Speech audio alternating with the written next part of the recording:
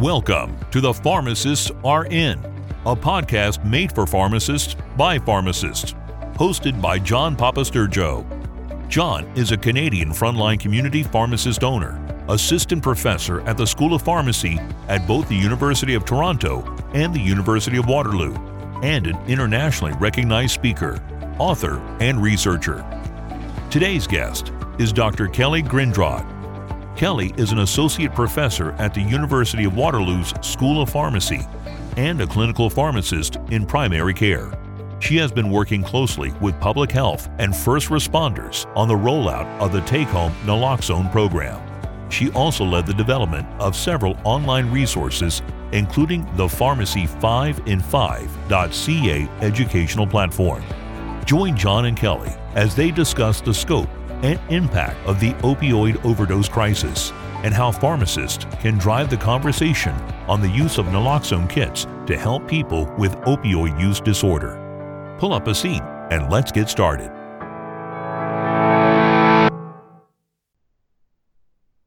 Thanks, everyone. We're back with another episode of the Pharmacists Are In. I'm here today with my very special guest, Kelly Grindrod from the University of Waterloo. Kelly, welcome to the show. Thanks for having me. Tell us a little bit about yourself. I know we've had a chance to work with each other for a few years now at the University of Waterloo, but maybe our audience would love to hear kind of what you do there, what your role is exactly. So I'm an associate professor at the University of Waterloo. I'm a pharmacist as well. I've been a pharmacist now for over 15 years.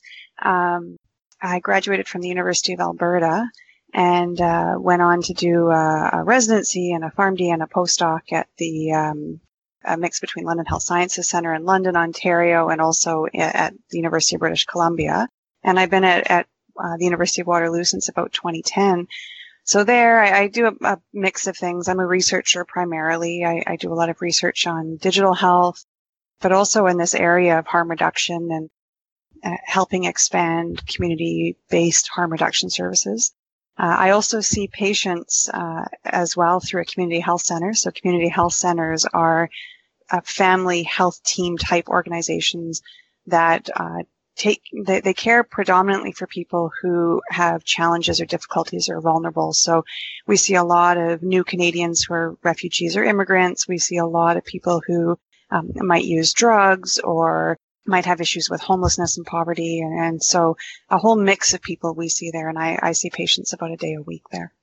Oh, that's great. Yeah, I know. I think some of the work kind of we've all done out of the University of Waterloo is so important. I kind of, you touched upon helping push scope forward, but I think there seems to be this demand for more practice research coming out of pharmacy in general. And I know you've done a lot of work in that area as well. Yeah, so a big part of my role right now in the last few years especially has been developing a platform called Pharmacy5in5. And so I had come up with this idea along with some colleagues and over the last few years we built it up. And it's really about just kind of pragmatically on the ground getting pharmacists the information they need to actually do things. So we would hear for a long time that, pharmacists are really keen to do a lot more. They really want to embrace expanded scope. But then the challenges are, they maybe just practically don't know what that looks like. So I know I can do more. I can prescribe or I can adapt or I can renew. But logistically, I actually don't know what I'm supposed to be doing. And pharmacists are really isolated. And actually, interestingly, we hear the same thing from family doctors. They tend to work alone.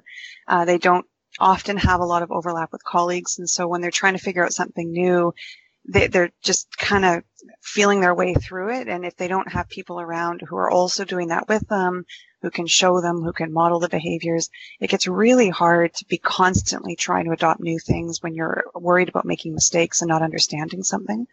So we came up with this idea for Pharmacy5in5 to just show people, here are some examples, here are ways. And, one of the first things that we did on that was around naloxone and the opioid crisis. And so showing pharmacists logistically what's involved in giving out kits. We had a module that was pretty popular on opioids. So what is a high dose prescription that you might want to intervene in? If you're going to intervene, what might that actually look like? When should you be giving out a kit? Things like that. What I love about that program is it's like the 5 and 5. It's short, accessible, I mean, I've done some work in the area where we ask pharmacists, how do you like your kind of e-learning? And it's always the same thing, or your learning in general. They want it available electronically, short, accessible, and they want to be able to access it in like brief periods. They don't want to sit at a computer for 3 hours. So I think that's why the 5 and 5 is so popular. You could, depending on the topic you want to use. Like I use the point of care one all the time.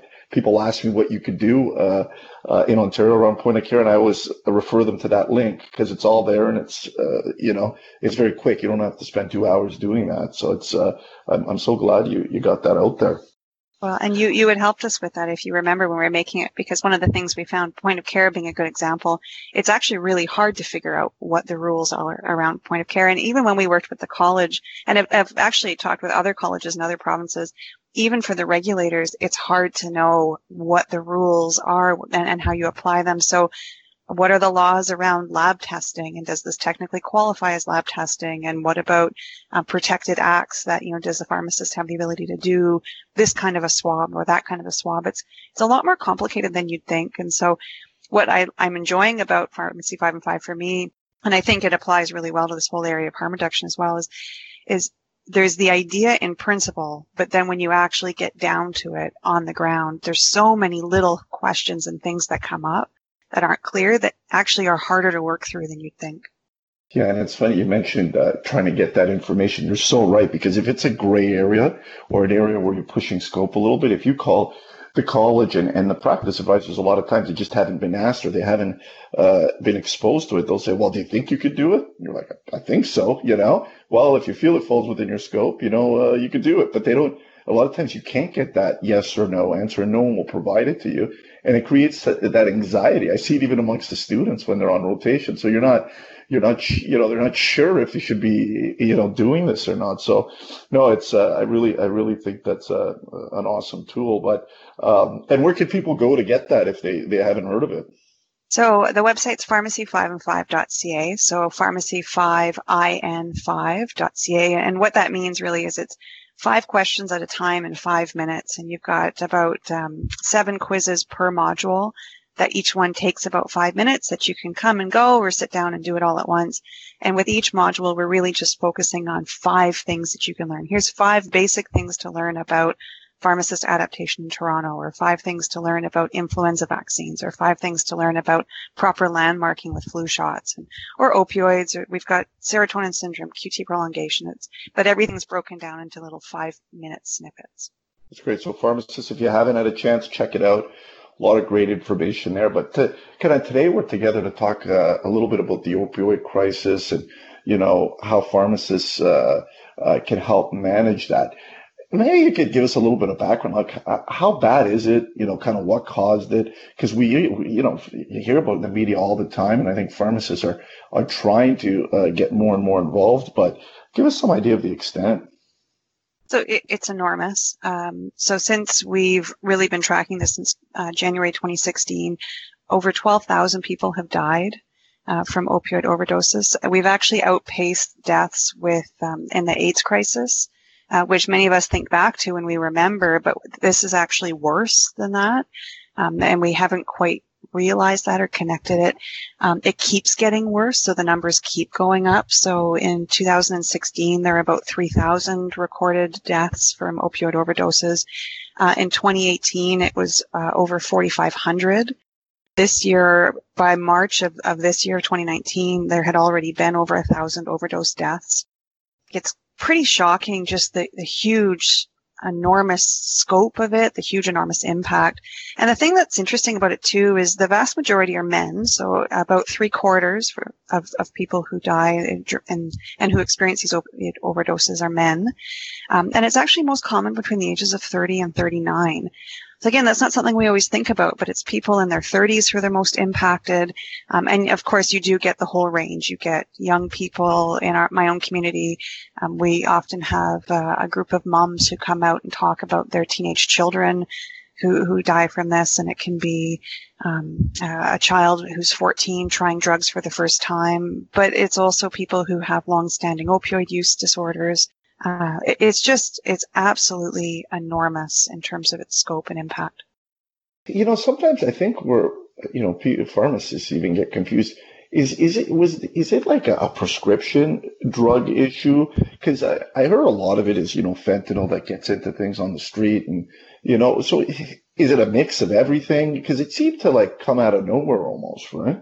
Well, it did, and there was lots of reasons, and we're exploring and discovering and understanding them a lot better now. But we had a lot of really heavy opioid prescribing through the late 90s and the 2000s. We had shifts in our culture around saying, opioids can be used for any kind of pain. It doesn't just have to be surgical pain or cancer pain. It can be any kind. It can be low back pain. And of course, since then research has come out showing that, no, they're actually not that effective for low back pain. They're effective for cancer pain, for example, but post-op surgery pain responds really well to like an acetaminophen, ibuprofen, or acetaminophen naproxen combination. But we shifted over to prescribing oxycodone with acetaminophen and whatnot. So there's a lot of shifts in how we felt about these drugs. There was a lot of myths around if we're really treating pain, you can't be addicted. We know that's not true anymore.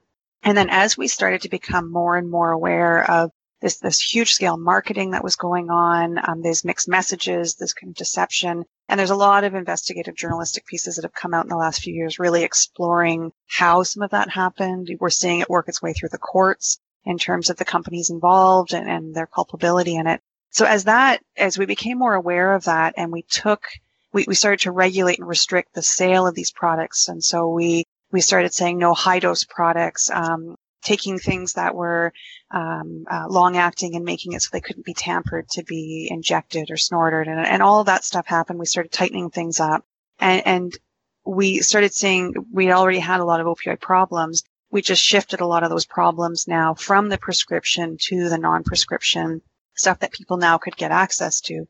They could get access to, say, fentanyl patches when this was starting, but now it's a lot harder to get their hands on those patches, so they're moving to other supplies. So when it's not when it started, but when we became really aware of it in that kind of early 2016 time, 2015, 2016, about half of opioid overdoses were related to fentanyl. So some, almost half, but now we're above 80%. And so we've actually shifted from back then, it wasn't entirely fentanyl, to now the vast majority of overdoses that we're seeing are fentanyl, often through illicit sources. And just from anecdotally from my experience and working with community groups and support workers and addictions workers, back in 2016, 2017, when we started educating people a lot more about naloxone and opioid prescribing, people were afraid of fentanyl. They were afraid they were going to buy heroin and it was going to be fentanyl. They were afraid they were buying what they used to call Canadian 80s, and sometimes still do, which is just basically a fake street version of the old OxyContin 80 milligram tablets. And so those would have fentanyl in them, for example. They were afraid of that. What's changed now is people actually seek out fentanyl. They want fentanyl. So that the drug of choice that people are using went from being, no, I don't want fentanyl, I'm afraid of it, to no, I'm actually actively seeking out fentanyl. And we're seeing the overdoses, accordingly have a lot more fentanyl present. I think it's worth also mentioning, though, that for every 4 overdoses, 3 of them have another non-opioid product on board. So it's extremely common when people overdose that they are using something else. So that could be alcohol. It's very common for them to be drinking and using this, and hence the overdose happens at a lower opioid dose. But other drugs are gabapentin, for example. And we've just seen with gabapentin a new warning come out around the increased likelihood of overdose with gabapentin. And so we're being discouraged from having gabapentin and opioids used together. Yeah, that's a great point. I really did see a shift at the community pharmacy level where once the narcotic monitoring system went in, the limitations on the opioid prescribing, you saw these huge scripts kind of start disappearing. People were much more careful. The quantity that they prescribe, the strength, the patches, I hardly ever dispense anymore. So I could see how that, you could almost see it happening at store level where, hey, this stuff is no longer coming out of pharmacies, but it's, they're getting it on the street. How can pharmacists help with this? Oh, there's lots of things that pharmacists can do. And so we need to think of pharmacists as this frontline community public health worker, and really embracing this new scope of practice, this new identity. So I was just reading a study. One of the most interesting things that I think I'd come across lately was this idea of using technicians to identify people. So it's not even just what can pharmacists do. It's what can pharmacy professionals do? What can pharmacists and technicians do? And it was what the study was looking at. It was in the U.S. It was that technicians can reliably identify people who would benefit from a naloxone kit, for example. And we know that the majority of people who would benefit from a naloxone kit aren't being offered one. So there's one study I was reading that, for every 70 people using a high dose opioid, only one had been offered a kit. And this was in the U.S. and different infrastructure than us. And I don't think the kits were actually covered in that place, but it raised that question, and it's not information that I know we have in Canada. For everybody who's really eligible, how many are getting kits? We don't know. But one of the things I often suggest is that it's helpful to have like a little list on your computer screen that just sits by your intake, where when you have a patient come in who meets some of these characteristics that mean they're higher risk of an overdose, you automatically offer a kit. And so if they have a basket where you're putting prescriptions into, automatically you throw a naloxone kit in there so that by the time it's hitting the other end of the workstation and they're picking up their prescription, the kit's already there and the person who's counseling them already sees it and it's just automatic that they offer it. So the people who really would benefit from a kit are people who use high dose opioids. And high dose opioids, it depends on where you look, what they decide that is. So some places say it's over 50 milliequivalents of morphine a day. Some say it's over 100 milliequivalents of morphine a day. We definitely know that using more than 100 milliequivalents of morphine a day significantly increases your risk of death from overdose. So I'd say at the very least, anybody using more than 100 milliequivalents of morphine per day should be offered a kit automatically. And the vast majority probably have not been.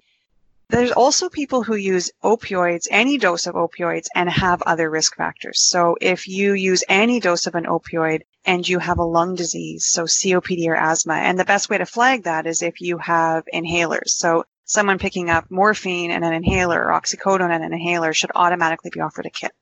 Another one would be people who drink alcohol. We have many stories, even anecdotally. I have a family friend that we've talked about this with. Just being given Percocets waiting for a surgery on something to do with arthritis. This is not someone who uses substances heavily. They don't have a history of using opioids prior to being in significant pain waiting for a surgery, and took their regular Percocet dose and then at a barbecue had a couple of glasses of wine and woke up being resuscitated by EMS. And it was because they had drank alcohol and they just weren't used to drinking alcohol, or a bit older, and had this pain reliever on board. And so anybody, even casually, if you drink alcohol on the weekends and you've got a new prescription for some Percocets, sure, you should be offered a naloxone kit. Other ones that we often talk about are other drugs. So anybody who's taking a benzo and an opioid, that's very high risk for overdose. They preferably should have one deprescribed. While you're deprescribing or while you're addressing that, give them a kit.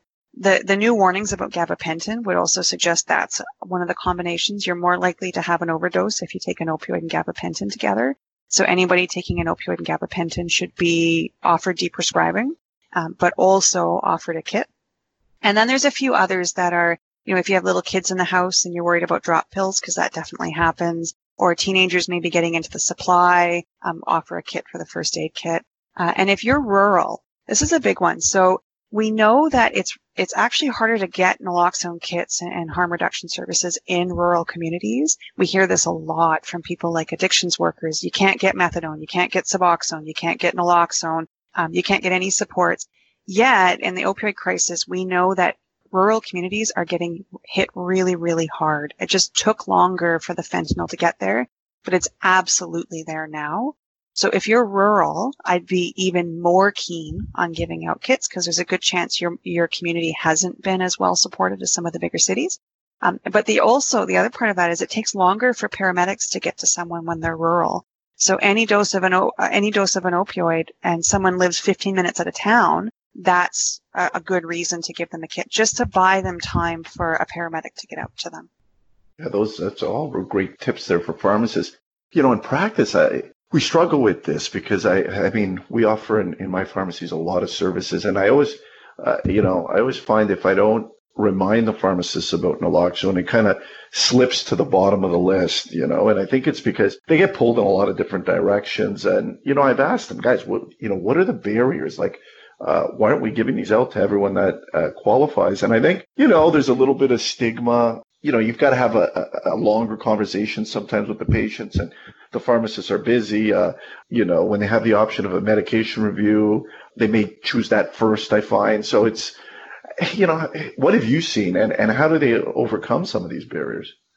Yeah, I think, so you say there's a little bit of stigma. I think there's enormous stigma, and that's probably the number one problem. And one of the things we talk about in this area a lot is it's systemic stigma too. So you'll talk to social workers who work a lot with people who have drug use issues. And one of the things you hear is that, the patients will often leave the hospital against medical advice. They can be very belligerent. They can be difficult to work with. But the social workers will often point out the absolute worst experiences these folks have ever had have been with doctors in hospitals, with pharmacists. They've been accused of things. It's often an adversarial relationship.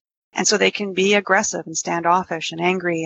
And pharmacists are not social workers, which also means we're not trained for those situations. What I've learned from my own experience, because I do work with a lot of vulnerable patients, is I have to be very mindful of those judgments and assumptions. But also I have to treat all of this like it's perfectly normal, and I have to fake it until I make it. And so when I'm talking to people, one of the things I've learned, for example, is I don't look at someone and try to assess whether they're eligible for naloxone kit, because that is a form of stigma. I'm saying, are you someone who looks like they could have a problem? And what I've learned is that is absolutely the right approach, because when you do treat absolutely everybody as if this could be something that they've got, you are completely shocked when you realize who really is dealing with this. So the number of times I've had a grandparent who held down jobs and been married and had young grandkids that they often took care of, and also has an opioid use disorder problem. I have encountered that so many times now that somebody being a grandma doesn't mean anything. And that's stigma, because you often think, well, someone's grandma wouldn't have an opioid use disorder. Oh, a lot of grandmas are dealing with opioid use disorders right now, or alcohol problems or whatever. I've also met a number of people who, for example, might use cocaine for the first time after their spouse has died, and they become widowed, like a widow or a widower, in their 50s or their 60s, which you would never think. But it absolutely happens. You can imagine for them the deep amount of shame and secrecy that comes with that kind of choice or drug use. And no one offers them a kit. So instead, we only offer kits to the people that we think look sketchy enough to demand a kit. And we miss this whole other group that actually are experiencing problems with drug use or at very high risk. And that, so one of the things we've heard, and we hear this anecdotally, but in research as well, people who are using drugs often just want someone to offer a kit. They're too embarrassed to ask because they have stigma. They're waiting for someone to ask, and it's the fact that the person never asks that makes it even worse. So my biggest number one tip for pharmacists is just offer it to absolutely everybody. And when you get used to offering it to everybody, you start to do it in a way that they don't yell at you, because even your body language, your tone of voice, like, look, I offer this to everybody. Can I tell you a bit about it? Seniors, like I've had people who are late 80s, early 90s. Maybe they don't have an issue with this. Maybe they don't want a kit, but they absolutely love learning about this thing that they've been hearing about on the news. Oh, no, I don't need one, but can you tell me about this? Yeah. So it's an openness. You have to be open, and you can't judge. It's just education, right? Yeah. And what I found works for me is I just you mentioned the techs. Every time the techs enter an opioid script, throw a kit in the basket and let the pharmacist decide after. So even if the pharmacist has forgotten or doesn't, is too busy to think about getting a kit, it's in there already. And now it's up to the pharmacist to decide if they want to take it out. And I found that increased dramatically the number of kits that we've given out. And I think it helps keep it top of mind for the pharmacists also. But there's two options for naloxone. There's the injectable and the intranasal. And some of the questions I get asked, is there any difference between the two? Which one should pharmacists give out? Is there any difference? So the big thing that I usually say with this is it all depends on the kit you're going to use. So if somebody, for example, we hear in some of the higher risk communities that have a lot of IV drug use, they actually can prefer the injectable kit because they're very familiar with needles. They might have their own beliefs about, they think that works faster. They think it works better. Maybe they're better at finding a vein. I don't know what it is that motivates. Each group has its own motivations for what it chooses. So they may prefer the injectable kit, whereas someone who doesn't have experience with IV use of drugs or needles, it can be really overwhelming for the first time to crack. This is the worst moment of your life. Someone in front of you is dying. You've never encountered this experience, and you have to figure out how to use a needle and put it in a body, right, in a person. And so it's really the kit you're going to use. Now, some provinces cover the nasal kit, some provinces don't. So I think if all things being equal, both are covered and the person wants nasal or injectable, that's fine. Let them choose.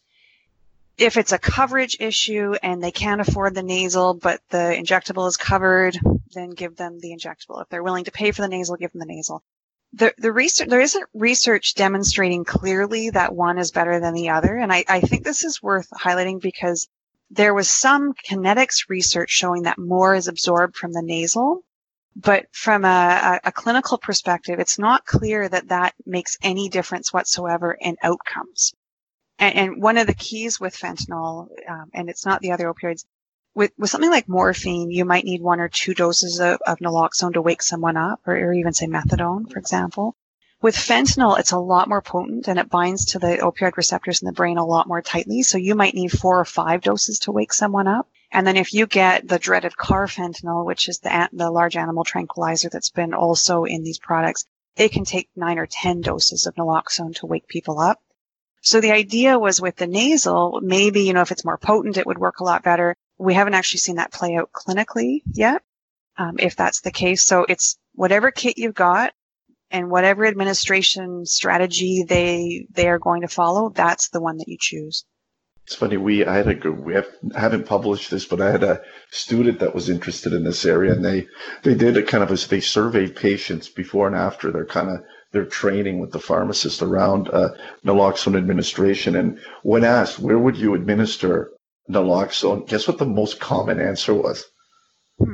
It was the heart, like injected to the heart, like in Pulp Fiction, because that was one of the options they had led patients. So I think there's misconceptions like that just from the movies and whatnot that's how you do it. But yeah, I've heard both. I've heard some patients prefer the injectable because they feel it will work better, right? Because you're injecting it. But I guess it's ultimately up to what the patient feels they're most comfortable with. I agree. I think to struggle with if you've never given a needle and with the amp and everything else, that's not an easy thing to do, even for someone that's trained sometimes in an emergency situation. So it seems like it would be easier to use intranasal, but I guess you mentioned this as well, deprescribing. I think that's a huge opportunity for the pharmacists in this area also, no? Oh, it is for sure. Naloxone, I think, is the beginning point. It's the conversation point. But the bigger thing here is deprescribing. And I think it's hard for pharmacists to work in deprescribing.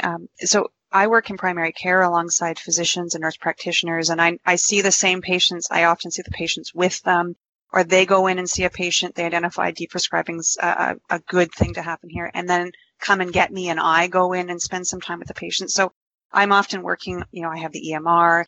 Community pharmacy, it's difficult. You're a little bit more isolated from that prescriber. And so, for example, you might not realize that the physician wants that to happen as well. And then you might assume, well, the physician's prescribing it, and the physician's saying, like, man, I wish I knew how to deprescribe this. And you get this kind of mess, this isolation from one another. So I think that alone makes it hard sometimes in community pharmacy. But my experience is if you are seeing something like a patient on a benzo and an opioid, there's a really good chance that physician is also looking at that every time that patient comes in and saying, I wish I knew how to stop this, or the gabapentins or the whatever else. So if just offering, and what I do, so my approach for deprescribing is it's one of these things we say we always offer it, we don't force it. So it can be frequent. I want to talk, like a lot of people feel better when this dose is lower, or you're on really high doses and I'm worried about overdose or whatever the problem is, or chronic opioids, for example. A big problem we have with men is hypogonadism. where they have low testosterone, a lot of weight gain, at risk of osteoporosis, but also a lot of dry mouth. You get a lot of, can get cavities with long-term opioid use because of the dry mouth. There's so many problems. And with men in particular, they can have things like erectile dysfunction. Well, if you can connect those dots for a patient and say, you know how you've been feeling so crappy lately? It's actually the drug that might be doing this. Then it starts a conversation. So that's the first part, is identifying and giving people a reason to want to do this. Once you've done that, it's figuring out how to do it. And so there's a great website called MedStopper that I use all the time, because you can put a drug in and then it actually gives you the withdrawal side effects that a patient can experience, and it helps you make a schedule for how to actually taper it. And so I'll call people, every couple of weeks with that list, and I'll say, okay, how are you doing with the dose we went down on? Are you having any of these problems? And that's been great, because most physicians don't know anything about that. They don't know what the withdrawal symptoms will look like. They don't know the schedules to follow. But all of this is really hard for community pharmacists because they don't really get paid for it. And that's one of the big challenges. This takes a huge amount of time. And that's something we as a profession need to find a way to get through. Yeah, tying it to the medication reviews, at least in Ontario, is an option. I think that's, I encourage my pharmacists, listen, if you're doing a medication review, go beyond just doing the education and make sure you're really, assessing the appropriateness of some of these medications. And if deprescribing is appropriate, go ahead and do it. And there's different comfort levels. I find some of my pharmacists are very good at doing it. Others are a little hesitant. So it's, you're right. It takes, training, time, and everything else, but it's definitely a huge opportunity for us. The other area I wanted to kind of end on is, the availability of methadone in community pharmacies, because you touched on it when you said the kind of rural access issues, but even in the cities, not every pharmacy offers methadone. Most will do Suboxone, but it's a push within our network to try to make sure every pharmacy has that option for the patients. And I think probably call out to pharmacists that if you're not trained, get trained and think about offering a program in your stores.